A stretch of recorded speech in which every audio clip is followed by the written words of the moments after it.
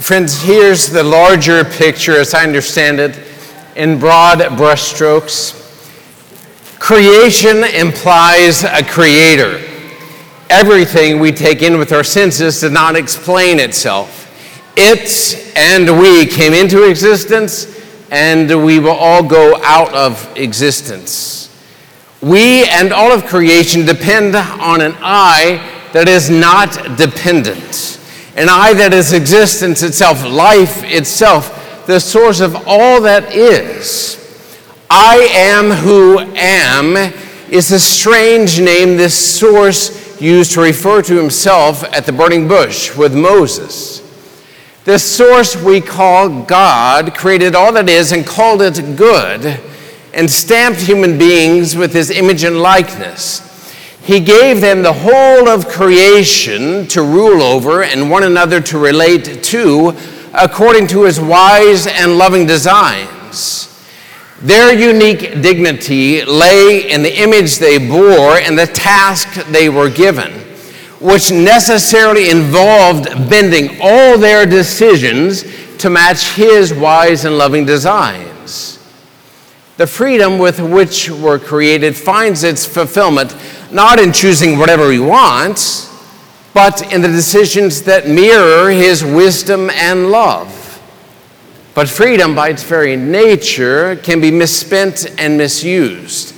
Tasks or chores can be ignored, responsibilities can be shirked, and human beings can fail to achieve our exalted dignity and mission. And to step away from life, wisdom, love itself cannot be without consequences. We really do have freedom, and how we use it really does matter. We experience this in our own families when misspent freedom emerges. This is captured in the mystical account of Adam and Eve's fall, right, where they stepped away from God to we can do it on our own. And immediately what happened? Pain, suffering, and death entered into the world, as well as a fracturing of relationships between them, Adam and Eve, and God, between them and creation, between Adam and Eve, and a fracturing of their own identity, not knowing who in fact they were or what life's about. But a good God wouldn't leave his creation to utter failure, nor would he destroy it. No, this is the tale, the drama, the adventure the Bible tells. God is faithful, and he reassures Adam and Eve that he will not abandon humanity, but he made a promise to set things right.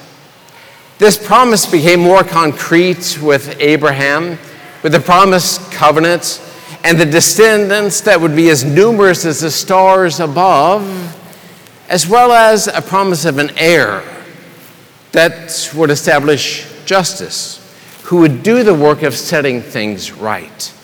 That's the one prophesied in our first reading, a righteous shoot of King David, who himself will be a king, a political figure who shall reign and govern wisely, doing what is just and right. The Lord our justice will be his name. To this end, God called a people to be light in a dark world. They were given the commandments and right worship so that they might shine forth the renewed humanity. Here's what God had in mind for human beings, living justly, honorably, and religiously.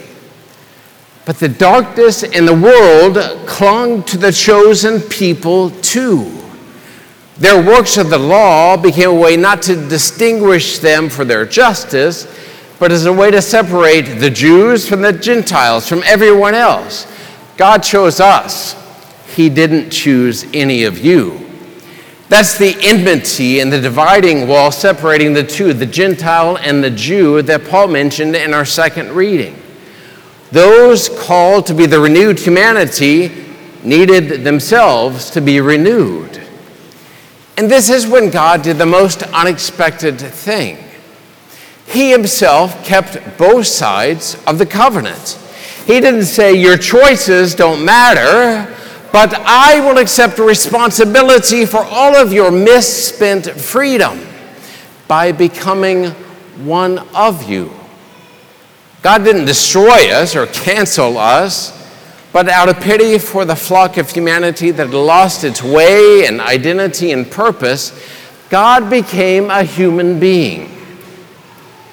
In the person of Jesus Christ, the just requirements of the law have been fulfilled and humanity has been renewed.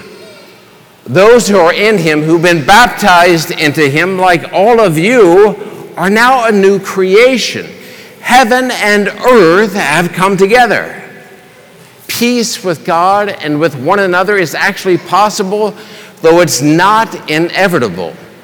For we remain free beings with the capacity to resist Jesus or to collaborate with him in setting things right and establishing the justice which clearly doesn't originate in our fallen world, as our politics daily demonstrate.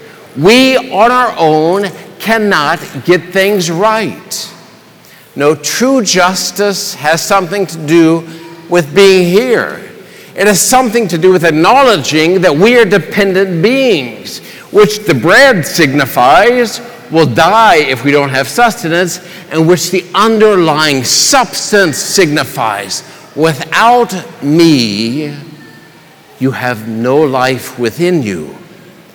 True justice has something to do with allowing God to teach us and to nourish us in his Son, in whom heaven and earth have been reconciled. That, it seems, is the fruit of the pity Christ felt for the people without the shepherd in our gospel.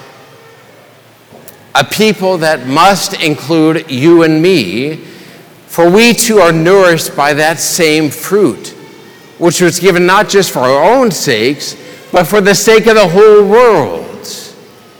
Pity, compassion, love, we have all received. Pity, compassion, and love we are to give.